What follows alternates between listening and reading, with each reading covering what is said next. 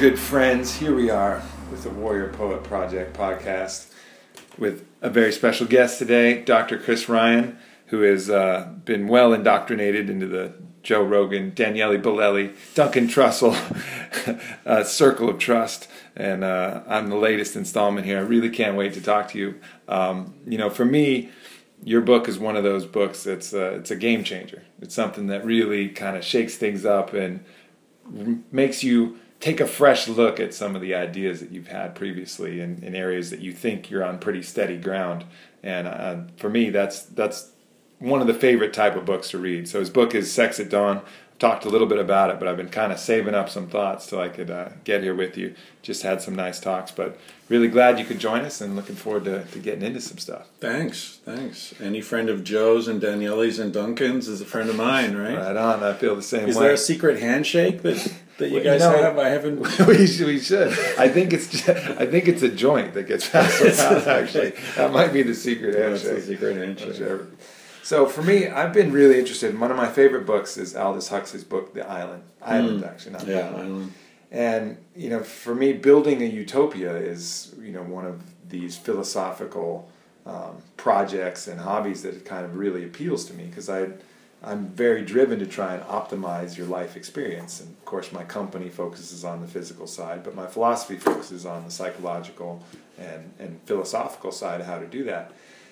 And I think your book really lends itself well to painting a picture of kind of a past utopia, a way of living in these hunter-gatherer societies where much of the suffering that we're experiencing now was mitigated by the natural circumstances.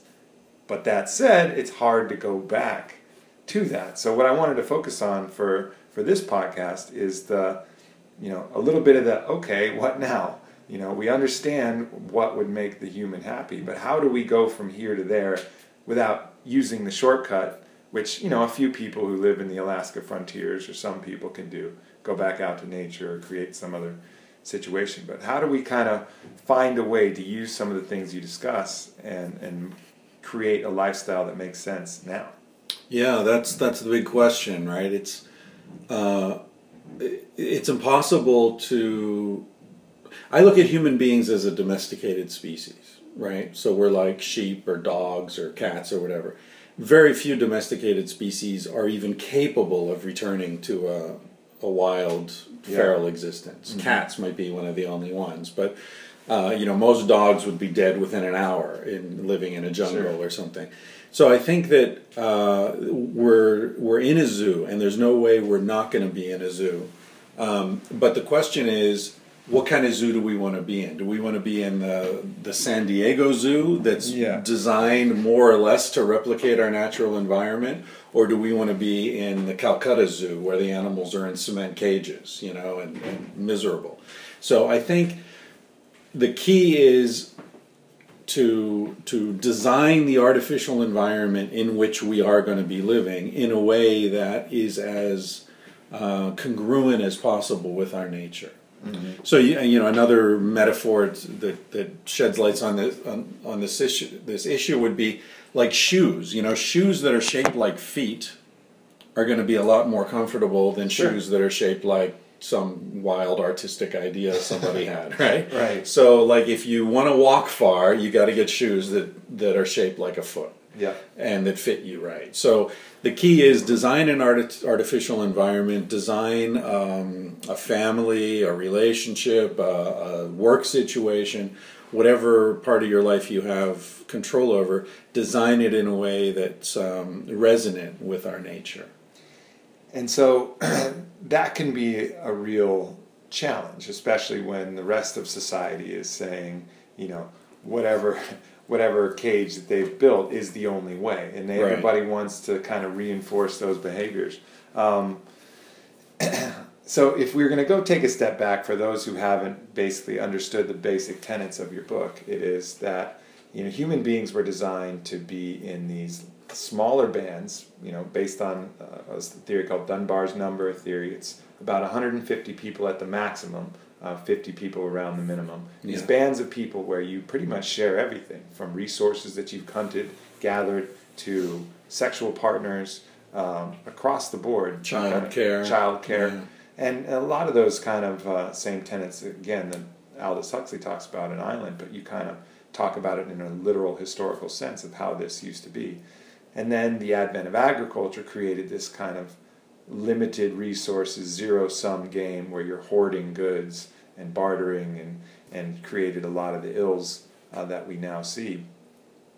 And then, so for me, one of the things that struck me about the book is, this craving to get back to some kind of tribal sense. And I think that's almost the hardest, I think a lot of people, the book, makes them think a lot about monogamy, and it certainly does that in an effective way. But for me, the most compelling part was, holy shit, I want a tribe now that I would be willing to share everything I had and feel that comfortable with. How do I create that tribe? Not just how do I create non-traditional relationship, but how do I create a tribe? Yeah. And I think that's the biggest question for me, because that to me speaks to something even more important and crucial to real happiness. Yeah.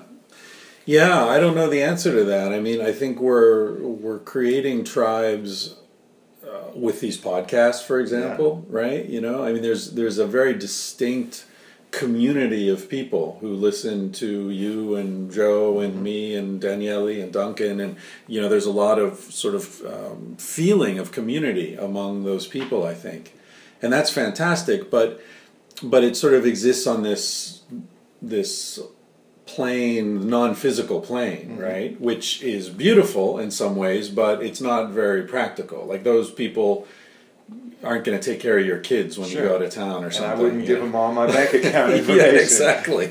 So, I mean, there are definite limits to the sort of cyber community, model.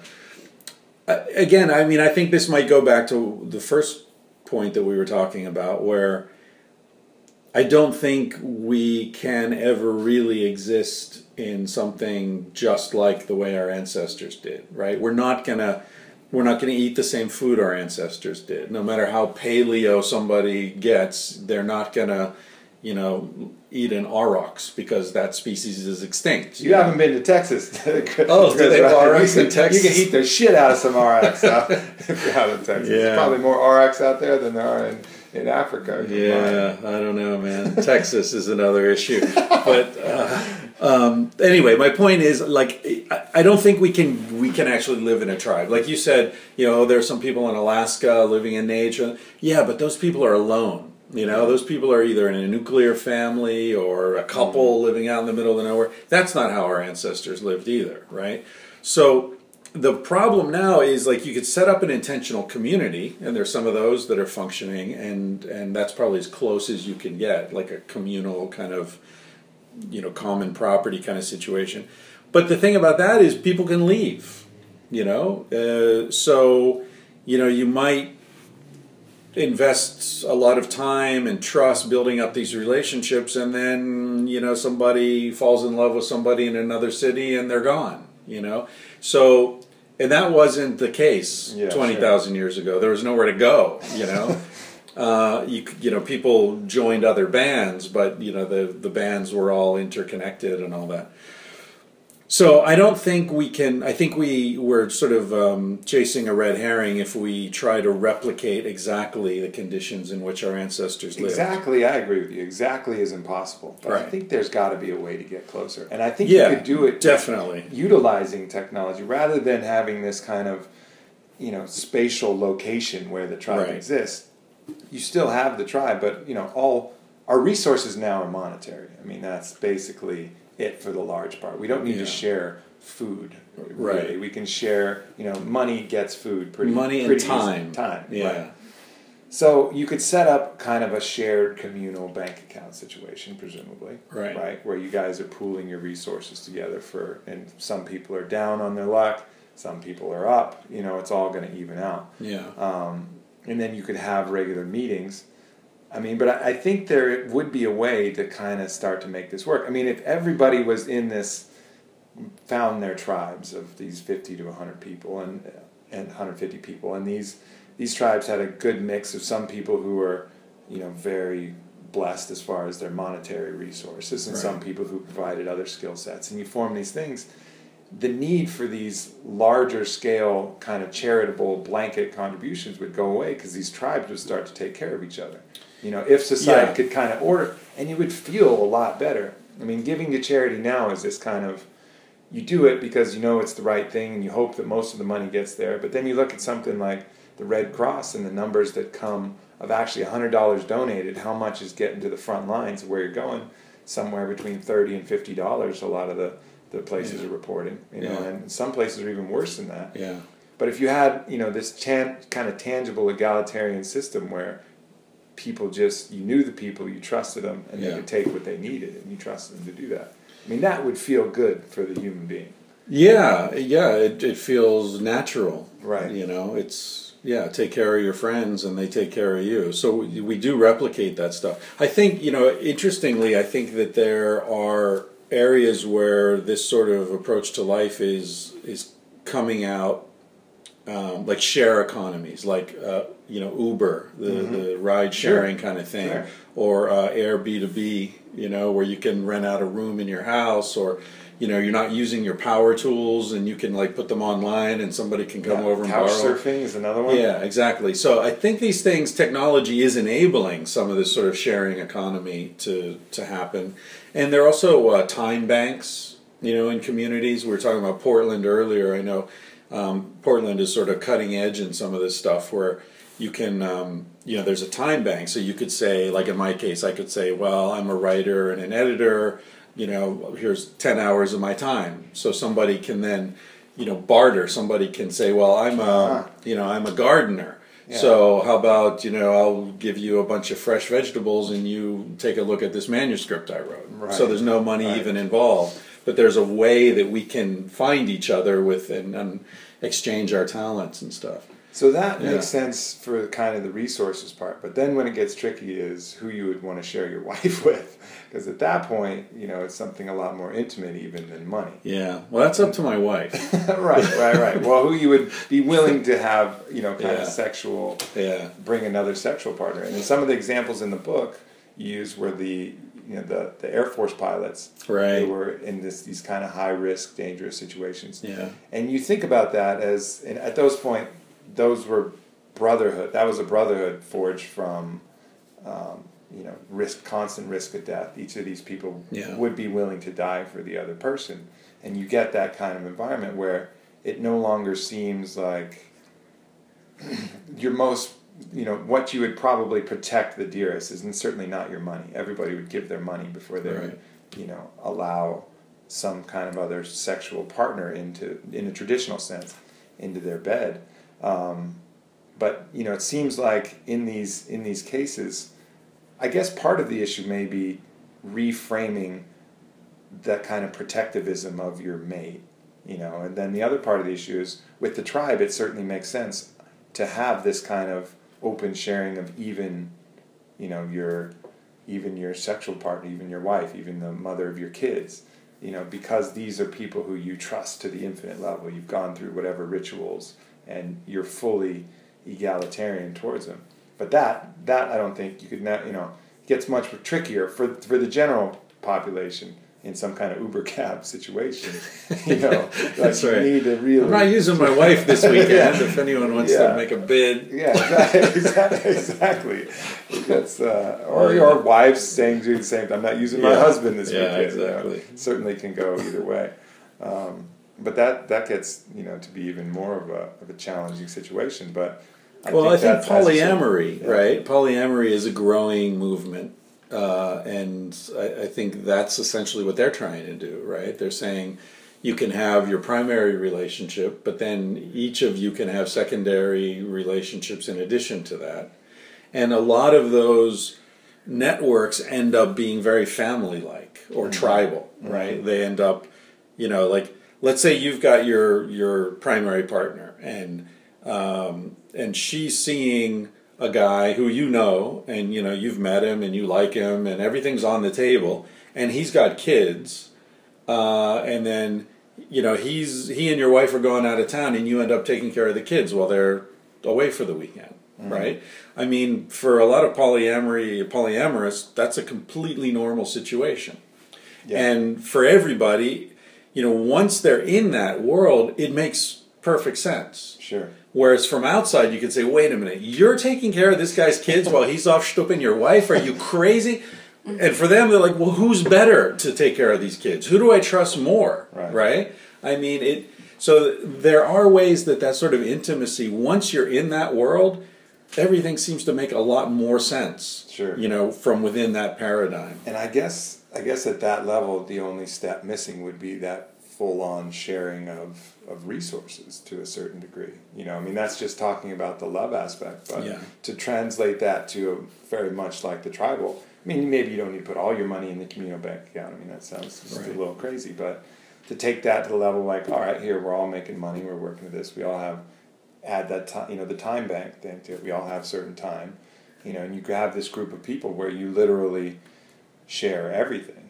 And well, I know some people who they're I don't think they call themselves polyamorous because polyamory assumes all sorts of rules and language and things, but they're just they're a married couple who are good friends with another married couple, and the four of them have been involved, like cross, sexually, and everybody's cool with it, and they've been friends for 25 years or something, and they bought a farm together.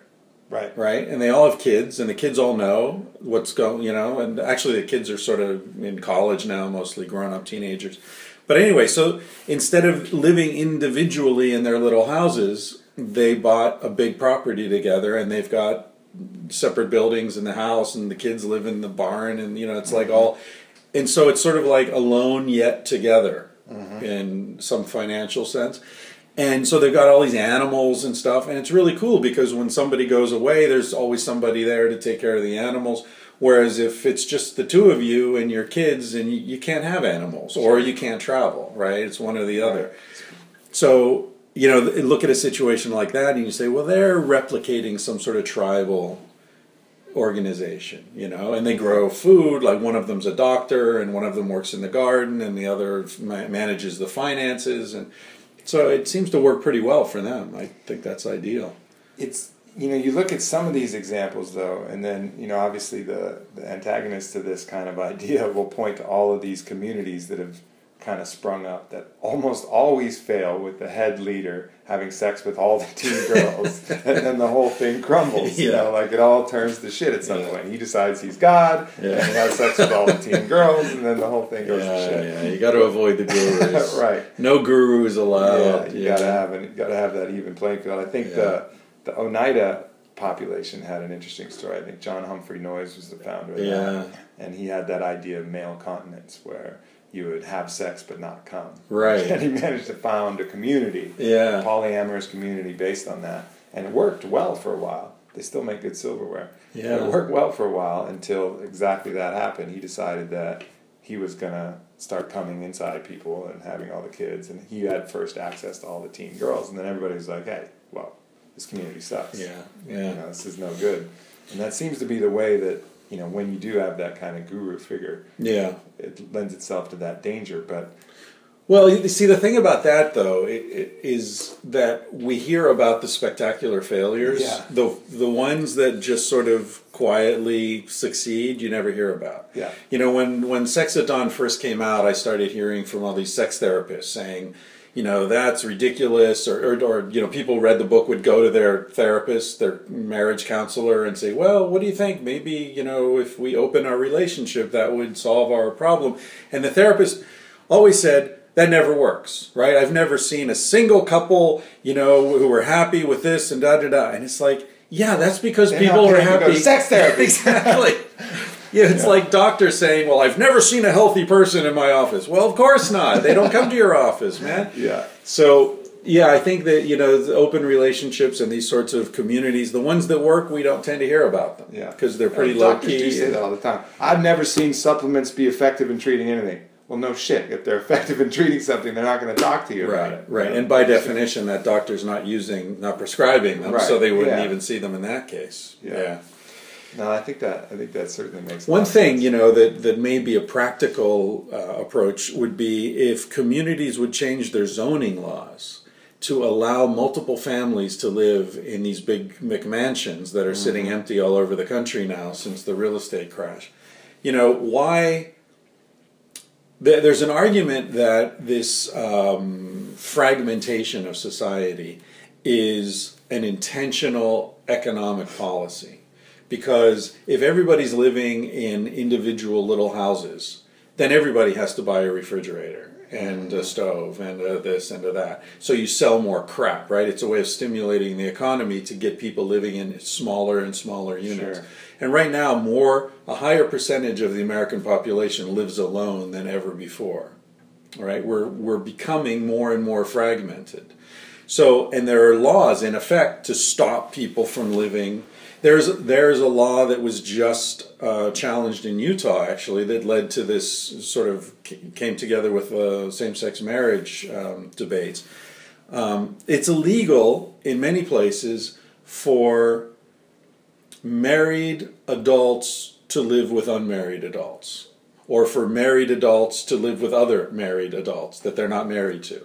There's all this bullshit with property law mixed in with marital law. I'm so thankful the government stepped in and saved people right from those dangers. Yeah.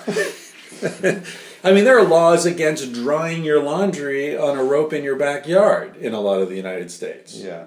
Which Europeans don't understand, So I think if we look at practical matters like that and say, why can't 3 or 4 women and their kids all chip in and buy one of those big houses together and take care of each other's kids and take care of, take turns cooking and share a car? Why the hell not?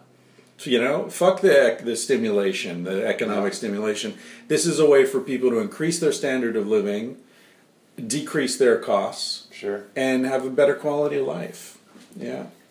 Certainly makes a lot of sense. And, you do wonder whether these forces, because there's certainly throughout history have been forces that seem to be designed to control people and manipulate them in a certain way. Is this, emphasis on marriage in this very traditional sense, is this something that organically would have developed anyways, or has this been a lot of top-down pressure and stimulation, tax credits, all kinds of things that make sense? Yeah. Kind of pushing people towards this one model. I think it's clearly a case of top-down manipulation. Mm-hmm. If you look at, for example, the medieval period, if you weren't married in the church, when you died, all your property went to the church. Right? That's a subtle manipulation. Yeah, exactly. Small there. Yeah. Exactly. So if you said, no, I love this woman and we're going to have kids and I've got this big farm, but fuck it, I don't want to be married in the church. Well, fine, but when you die, your kids don't get your property. It goes to the church.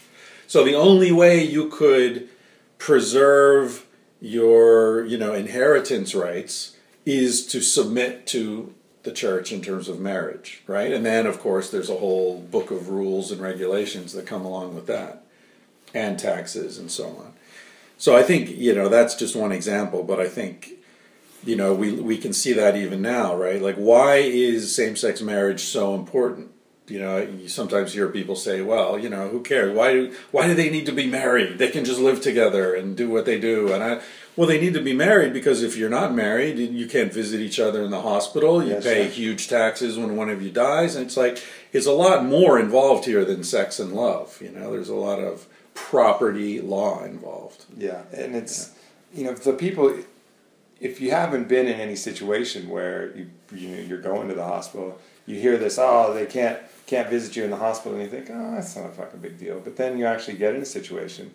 My girlfriend had to go in, nothing serious, but routine kind of thing. And I'm sitting there at the front desk and said, is that your wife? And I said, no, it's not my wife. It's like, okay, well, you're going to have to wait out here. Right. I'm like, you son of a bitch. Yeah. We live together. Right. There's no one better suited to be in that room than me right here. I drove her here. Right. But there's just that label that still has these privileges that certainly, Well, not only in the hospital, they can stop you at the border. I'm married. My wife's Portuguese. Mm-hmm. I'm American. If we weren't married, it would be a nightmare for us to both live in Spain or to live in the U.S. or whatever. If you're not married, you're a tourist. Right. If you're married, then suddenly you've got rights. You can live there, you can work there. Not married, sorry, you're a tourist. 3 months and out of here. You know. So let's say, for some people, these kind of revolutionary models, will work and will make sense. It's more communal living, it's more polyamorous situation. What about just for the majority of people who are generally suffering? You talk to a lot of married people and they're suffering. There's a certain amount of resentment built up on both sides. Right. Woman resenting the man for not being romantic and not taking the time to woo her in the way that she fantasizes about. And the man, or she's sexually frustrated, they seem to admit that less, probably because it's more taboo. Just talking about in general conversation, harder to admit that. And then the men, who are basically resenting the woman for not being able to act on these sexual impulses that they feel and not even be able to talk about them or acknowledge them, and you build these walls of resentment. What are some ways that are not so radical but practical, do you think, that people can start solving these? And I think you make the point in your book, you say, confront the sky together, talk about them. But what are some kind of practical examples of how that looks? Well, I think the first, the first step toward liberation is knowledge, right? So the first thing people need to do is get a more accurate sense of what sort of animal Homo sapiens is. Mm-hmm. That's pretty much the whole point of Sex at Dawn. That's what we were trying to do by writing the book. Some people complain that we don't give advice in the book, but that's exactly why. We wanted this book to be like just saying, this is what the situation is. Yep. What you do about it, that's another book. Someone else can write that book, or you can figure it out yourself, sure. Right? But so I think the first and essential step is, what kind of animal are we? So once you get this reframing of Homo sapiens, then you understand, like, oh, the fact that your wife is turned on by other guys is not an insult to you. Mm-hmm. It's that she's a human being, right? The fact that she has fantasies, the fact that she doesn't always think about you when she masturbates, right. Dude, get over it, right? And vice versa, right? So if you're walking down the street with your husband or wife or boyfriend or girlfriend or whatever, and you notice them checking someone else out, that is not a problem unless you make it a problem, right? So I think once people get that idea in their heads, then suddenly things open up, because, then you get couples who walk down the street and check people out together. Mm-hmm. And that's a much nicer way to live with someone than... I was in this hotel in Australia. I was on a speaking tour in Australia, and I remember I was sitting in this hotel lobby, and there was a couple on the other side, and this sexy woman walked through the lobby. And I was watching the couple, and it was just incredible. The guy was checking out the sexy woman, pretending he wasn't. The wife was also checking out the sexy woman and monitoring her husband. And pretending she didn't know that he was pretending that he wasn't, it was just this, like... It's a whole circus. Fucking shitstorm of denial and repression. And with Casilda and I, when a sexy woman walks through the lobby, if I don't notice her, Casilda will say, hey, wait, check her out, don't miss this is great. And that's such a better way to live, It's like being on safari and deciding that rhinoceroses are not okay to look at. Exactly. So you say, oh, shit, there's a huge black rhino. It's better not let her see me looking at it. Or rainbows or sunsets. I mean, beauty is beauty, Like the fact that I'm checking out that beautiful sunset doesn't mean I don't love you anymore. What the fuck is that? Right. So I think the first key is just that sort of knowledge of understanding, like, look, our nature is to be attracted to lots of different people, to be interested in lots of different kinds of art, to love lots of different music. The fact that you love Beethoven doesn't mean you don't love Mozart anymore. Let's get over that way of thinking. You love your daughter, it doesn't mean you love your son half as much, right? Yeah. So love and desire and attraction are not limited resources. It's more like a fire that the more you feed it, the hotter it burns, right? Mm-hmm. So I think if we understand and sort of reframe human sexuality and human nature in that way, that's taking a big step toward a more peaceful and comfortable life. The vital step. In any of these kind of growth situations, awareness has to be the first thing. And that's, I think, what your book does a brilliant job of doing. But then once awareness comes, then you realize, shit, there needs to be some action steps probably at some point. Maybe. And even then, it's like, people are always looking for the magic solution, right? And a lot of times there isn't a magic solution. Like in your business, it's, there is no pill. You can't sell me a pill that's going to make me healthy and sleep well and feel great and, increase my muscle tone and get rid of my body fat, right? Nope. You got to work out. You got to do it regularly all the time. You got to maintain. So I think relationships are the same. There's no magic tweak that you're going to make in your marriage or relationship that's going to make it wonderful and work all the time. It's something you're going to have to revisit as you age together, as things change, as one of you gets sick, as somebody's parents die, as you have children. You're constantly revisiting these things. So, I always get asked in interviews about my marriage with Casilda, and I never answer because A, it's nobody's business, but B, whatever answer I gave 3 years ago would no longer be accurate. It's ever evolving. Exactly. So, people say, well, maybe we should have an open marriage or we should have this. You should do whatever works for the two of you now, but in a year it might be completely different, Yeah. So it's adapting to changing situations and whatever experiences you have, I think it's such an important big deal, even if you don't take any action at all and nothing actually tangibly changes in the nature of your relationship. Just the acknowledgement of the honesty of the situation, I think, would be so huge for so many couples. For them to be able to accurately acknowledge what kind of human they are, because that kind of denial and dishonesty, really, this is the person you're supposed to be the very most intimate with, right? And there's certain levels of dishonesty that far exceed what the honesty with a casual friend would be, right? I know a lot of guys who are way more honest probably with me within 5 minutes of meeting me than they would be with their wife at a certain point, just because we're males and we can talk about these things. Right. I couldn't tell my wife this, she wouldn't understand. But yeah, I think, they got to read your book, I guess. Yeah, they got to kind of get the facts. At least the section called "Everybody Out of the Closet." Yeah, which is it's not only gay people have to come out of the closet, right? We all do.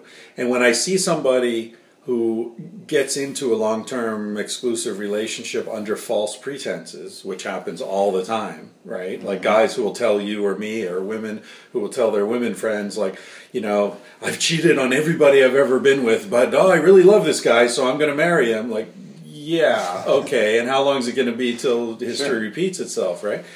When people do that, to me, that's paramount to, marrying somebody who, you say, oh, sure, I want to have kids, baby, and you don't. Yeah. Right? Who would do that, know? Or the opposite of that, somebody who lies about having had a vasectomy, you just don't do that shit, right? Yeah. So I think it's the same thing. If you know in your heart that you are not sexually monogamous and you're going to be unhappy in that kind of a situation, you got to get that on the table early, because that might be a non-negotiable. Right. I think that's the key to relationships in general, as I've gotten older, understanding that some things are not negotiable. No matter how hot she is, no matter how much you want to be with her, some things are deal breakers, and just break the deal early. Don't waste time. It's not worth it. I think being honest with yourself is key to being honest with your partner. And I think a lot of people try to pretend that they're something they're not, and they don't really go deeply enough to find, that honesty about themselves. And then so once you get to that level, and I've spent a good enough time talking about ways to get to your own personal truth, from flotation tanks, as we mentioned, is one of the methods, or some of the psychedelic medicines in the world, lots of ways, or just simple reflection, meditation, ways where you can quiet the mind and try and get to those kernels of who you are, and then finding a partner where you can be 100% honest with them. I mean, some of the worst relationships I know are the ones where people aren't able to be themselves. They're putting some dishonest facade up so that somehow that partnership works, and it's just torturous. You can see you can see how it goes. It's torturous for those of you who know someone's true identity and watching that change, and it's torturous for them because they're not expressing that, in an honest way. And the real tragedy of it is that so often that's completely unnecessary. Yeah. People, especially guys, I think, assume that there are no women that would accept them as they truly are. Mm-hmm. And so they front whatever they think the woman wants. But, we're a couple of guys talking about women, so maybe there are women who think I'm completely full of shit. But in my experience, what women really admire in men is courage and authenticity. Because that's the basis of intimacy, which is what most women are really looking for in relationships. So, that's why women love a guy who can cry or who's in touch with his feminine side and all that, because that's real, right? What they're looking for is real connection. So, in my own experience, when I've been upfront with women about, once I sort of keyed into this aspect of my own life and was upfront about it, some women just were like, well, thanks, I'll see you later. And, fair enough, I didn't waste time with them. But a lot of women really admired my my sincerity and like, wow, okay, that's the way you are. Thanks for telling me. That's great. We've got a real basis for a relationship here. I think guys are afraid they'll never... I get emails from guys all the time saying, yes, this is how I am. Yes, right. But I can't be honest with women because I'll never find a woman who will be with me. Wrong, because I get even more emails from women saying, yes, this is the way I am, but I'm afraid I can't be honest with guys because they'll reject me. If those two people could get their shit together and find each other, the world would be a much better place. I guess it goes to that kind of social repression of those kind of ideas. Right. At the point where, you have any kind of non-traditional setup, and I've seen this happen many times, even with very kind of informal non-traditional setups. You have people from the outside who don't have that, who are a lot of times jealous of what happens, constantly kind of biting at it and trying to sow seeds of doubt. And, well, how could you possibly allow that to happen? Aren't you worried about this? Aren't you worried about... I could never do that. I could never do that. Right. And you get all this kind of... Or you get why do you let him do that? Yeah, exactly. That's nice. Yeah. How are you comfortable with her doing that? Right. What's wrong with you? Right, exactly. And I guess it's more of something of a critical mass kind of tipping point thing, whereas these ideas spread. You'll get some of those people in that category, but you'd also get your friends being, some group of friends being like, hey, good for you. Right. That's authentic, that's honest, you're true to yourself. And look at you, you're happy as fuck. It has to be working. Right. And so hopefully, I guess, as that kind of spreads, more, it'll be easier to kind of venture out on those limbs. I think it's spreading really quickly right now. I think we sort of have reached a tipping point, and I think a lot of the credit for that goes to the gay rights, same-sex marriage people who have been fighting this fight for 30, 40 years, whatever it's been, since Stonewall riots and all that. I think the idea that first of all, that sex is not about making babies, right? Which is something you have to accept if you accept gay marriage and same-sex relationships. Then you say, okay, so sex isn't about making babies, it's about connecting with other people. Once you accept that as the basis for human sexuality, then suddenly everything starts falling apart. And in a way, the right-wingers who were afraid that if we let the gays marry, then everything's going to fall apart, they were right, Because now, I never would have said this 10 years ago, but now it's too late, fuck them. So, because it's true, when you understand that sex is about establishing networks and maintaining intimacy with people, then suddenly it doesn't matter who you're fucking. It doesn't really matter. As long as everybody's happy and, there's respect and dignity involved, then none of that matters, because it's not about creating a nuclear family, man, woman, child, dog, station wagon. It's about something more nuanced and ultimately more beautiful than that.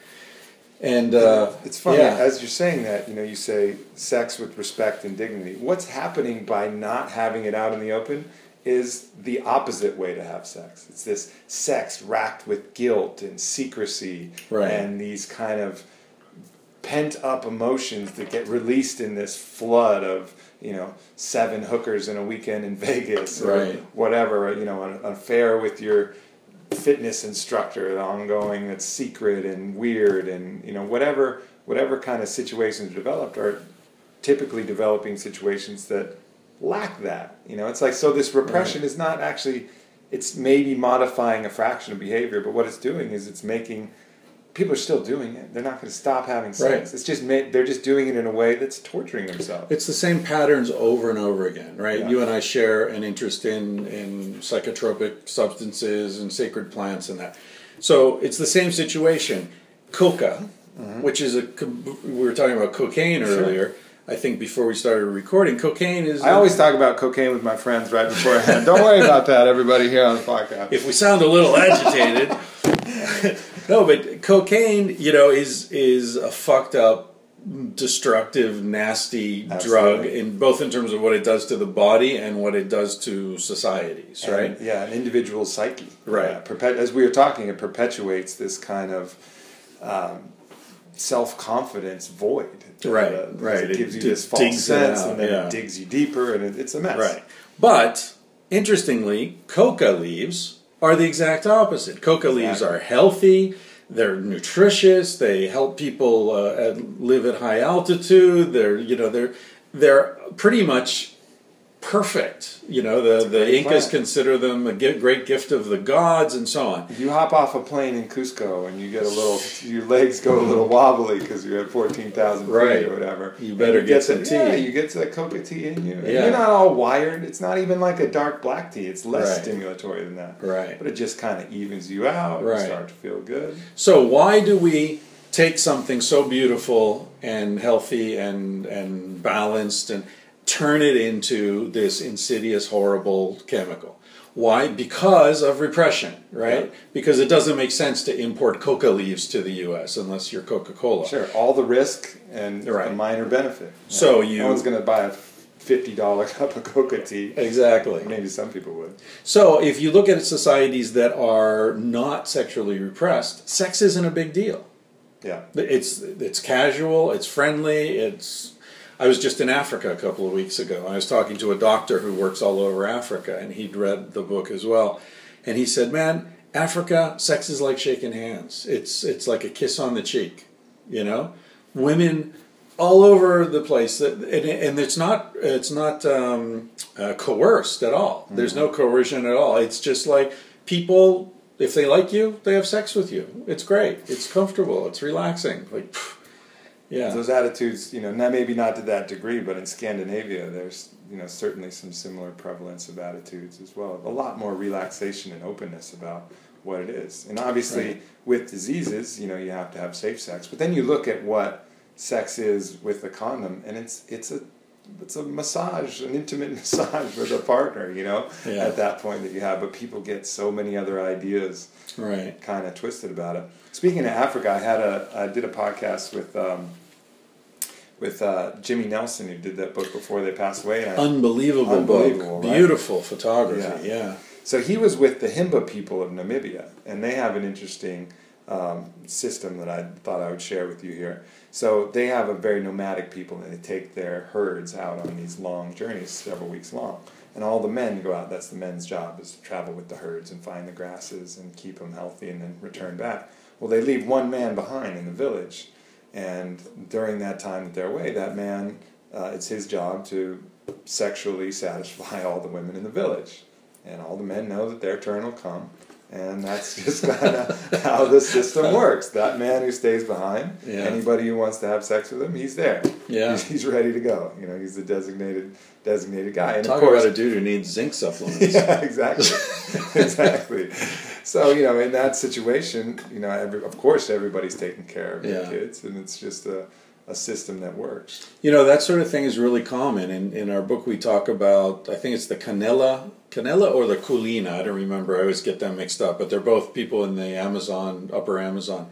And they have a very similar thing where the men go out in work parties, hunting parties, So 4 or 5 men will go out and they'll be gone for a week or so, and a woman will volunteer to go with them, and she'll cook and provide sexual services as well as part of her, hanging out with this group. Right. And the women take turns. It's exactly the same kind of situation. It's like if you got a bunch of guys out there, well, 1 or 2 women will go with them, keep everybody happy, and like you said, if a bunch of women are left in the village, well, some men will stay behind and take care of them. And then the other option is, all right, you say that's forbidden, and guess what happens? They have sex anyways. Exactly. And then there's problems, and then Fights, the men come back, and yeah. there's war within the tribe. Right. But if you just allow it, everybody can be happy and they can enjoy. Well, and the there's no situation. problem, right? Because in that case, those women get pregnant. I don't think anybody's really worried about who the biological father was, right?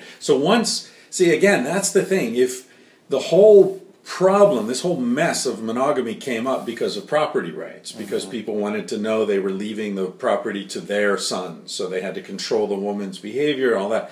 But now we've got technology has circumvented that whole issue, right? Yeah. So you can, if you really need to, you can do DNA tests, if there's an accidental pregnancy and figure that out.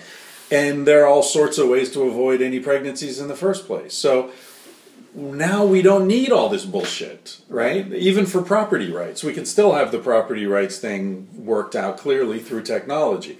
So all this anguish around sexuality now is completely unnecessary. I agree. And even, okay, so you take that one step farther. Yes, there are paternity tests. But even the whole idea of this ownership of your children, you see it in these dads that are so, my boy did this. Yeah. No, that's just another human that you happen to provide some DNA for. But why, this kind of ownership of your children, I think, is an issue as well. I mean, I think it's somewhat unnecessary. I mean, you should try and, yes, if you want to bring another human through your family and through your, kind of mentorship at that level. Great. Hopefully that's a good human who has a good life. Yeah. But this kind, and it goes both ways, where the children have this kind of obligation to their parents for, well, that was my mother. She birthed me. Well, guess what? That was her choice. And, hopefully you guys have a good relationship. But if you don't, it's okay. You're a human. They're a human. We're all kind of in this thing together. These biological structures don't necessarily need to be as strong as they do. So if you want to leave your property to, your children, great. If you want to leave your property to, somebody else's children, that should be fine too. People get these things kind of, this is the way it has to be. Yeah. And I think ultimately that's kind of bullshit too. Yeah, I agree. And again, that relates back to hunter-gatherer way of raising children, right? Where all the women are called mother and all the men are called father.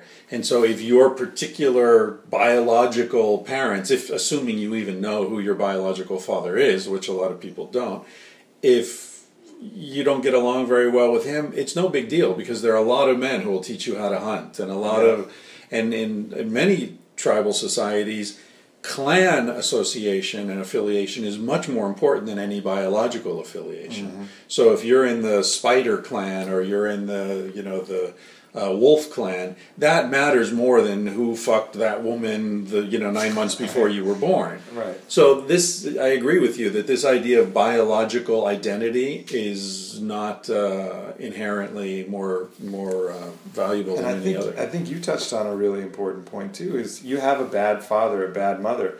That's your only fucking shot at this, and everybody's telling you how important that is, so they're reinforcing that. Right.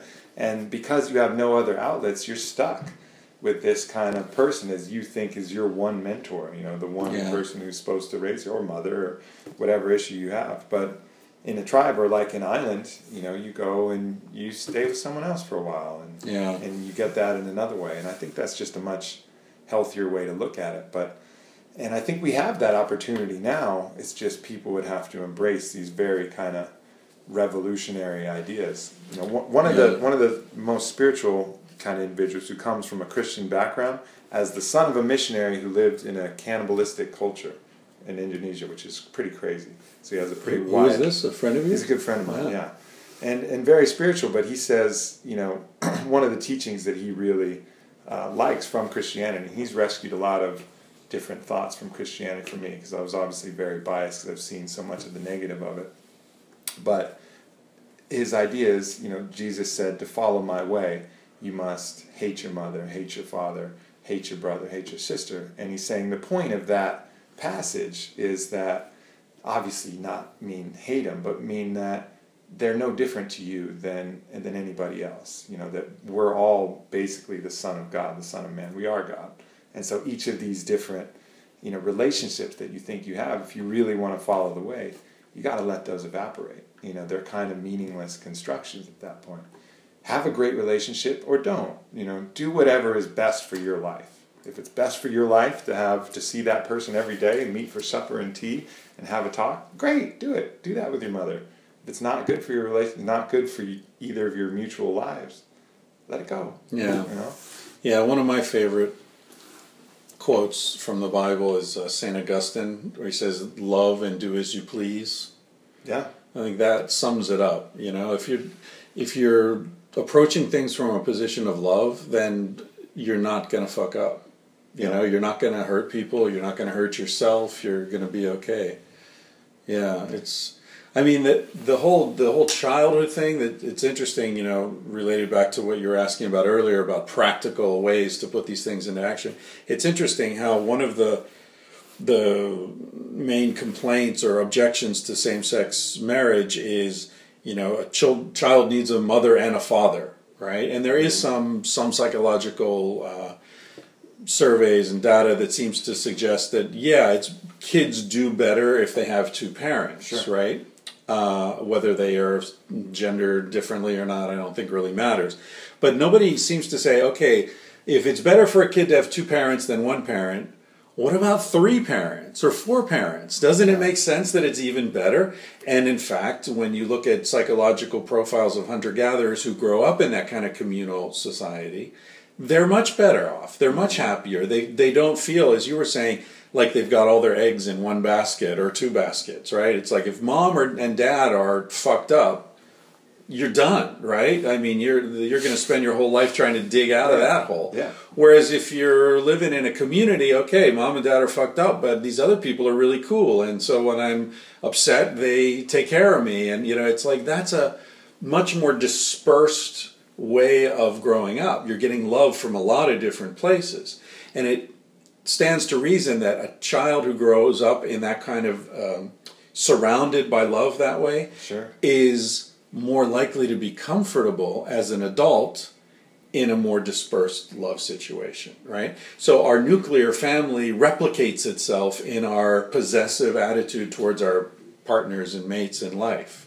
Makes a lot of sense. I have from a personal standpoint, my parents split when I was 2, and they quickly got together with other partners. So I ended up having, basically 4 parents. I'd split time right down the middle of the week. And so my father was a commodities trader. My mother was a professional tennis player. My stepfather was on the SWAT team as a squad leader. And my stepmother was a naturopathic doctor. Mm-hmm. So I ended up with these 4 really diverse, cool parents that mentored me in unique ways.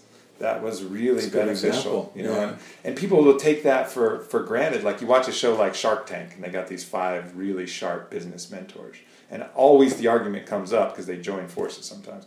Well, having 3 sharks with your company is better than just 1, and the people are like, yeah, for sure. Having 3 mentors is better than 1. But then you talk about parents, and like, whoa, easy now. Yeah. We're just talking about business, not life. Right. Right. But they don't apply it. But you make a really good point there. Yeah. Well, in Africa, I met my Casilda's ex-husband for the first time in person because he lives in Mozambique, and I was thinking, like, it's funny how we have all these names for family members, but there's no name for your partner's ex-partner.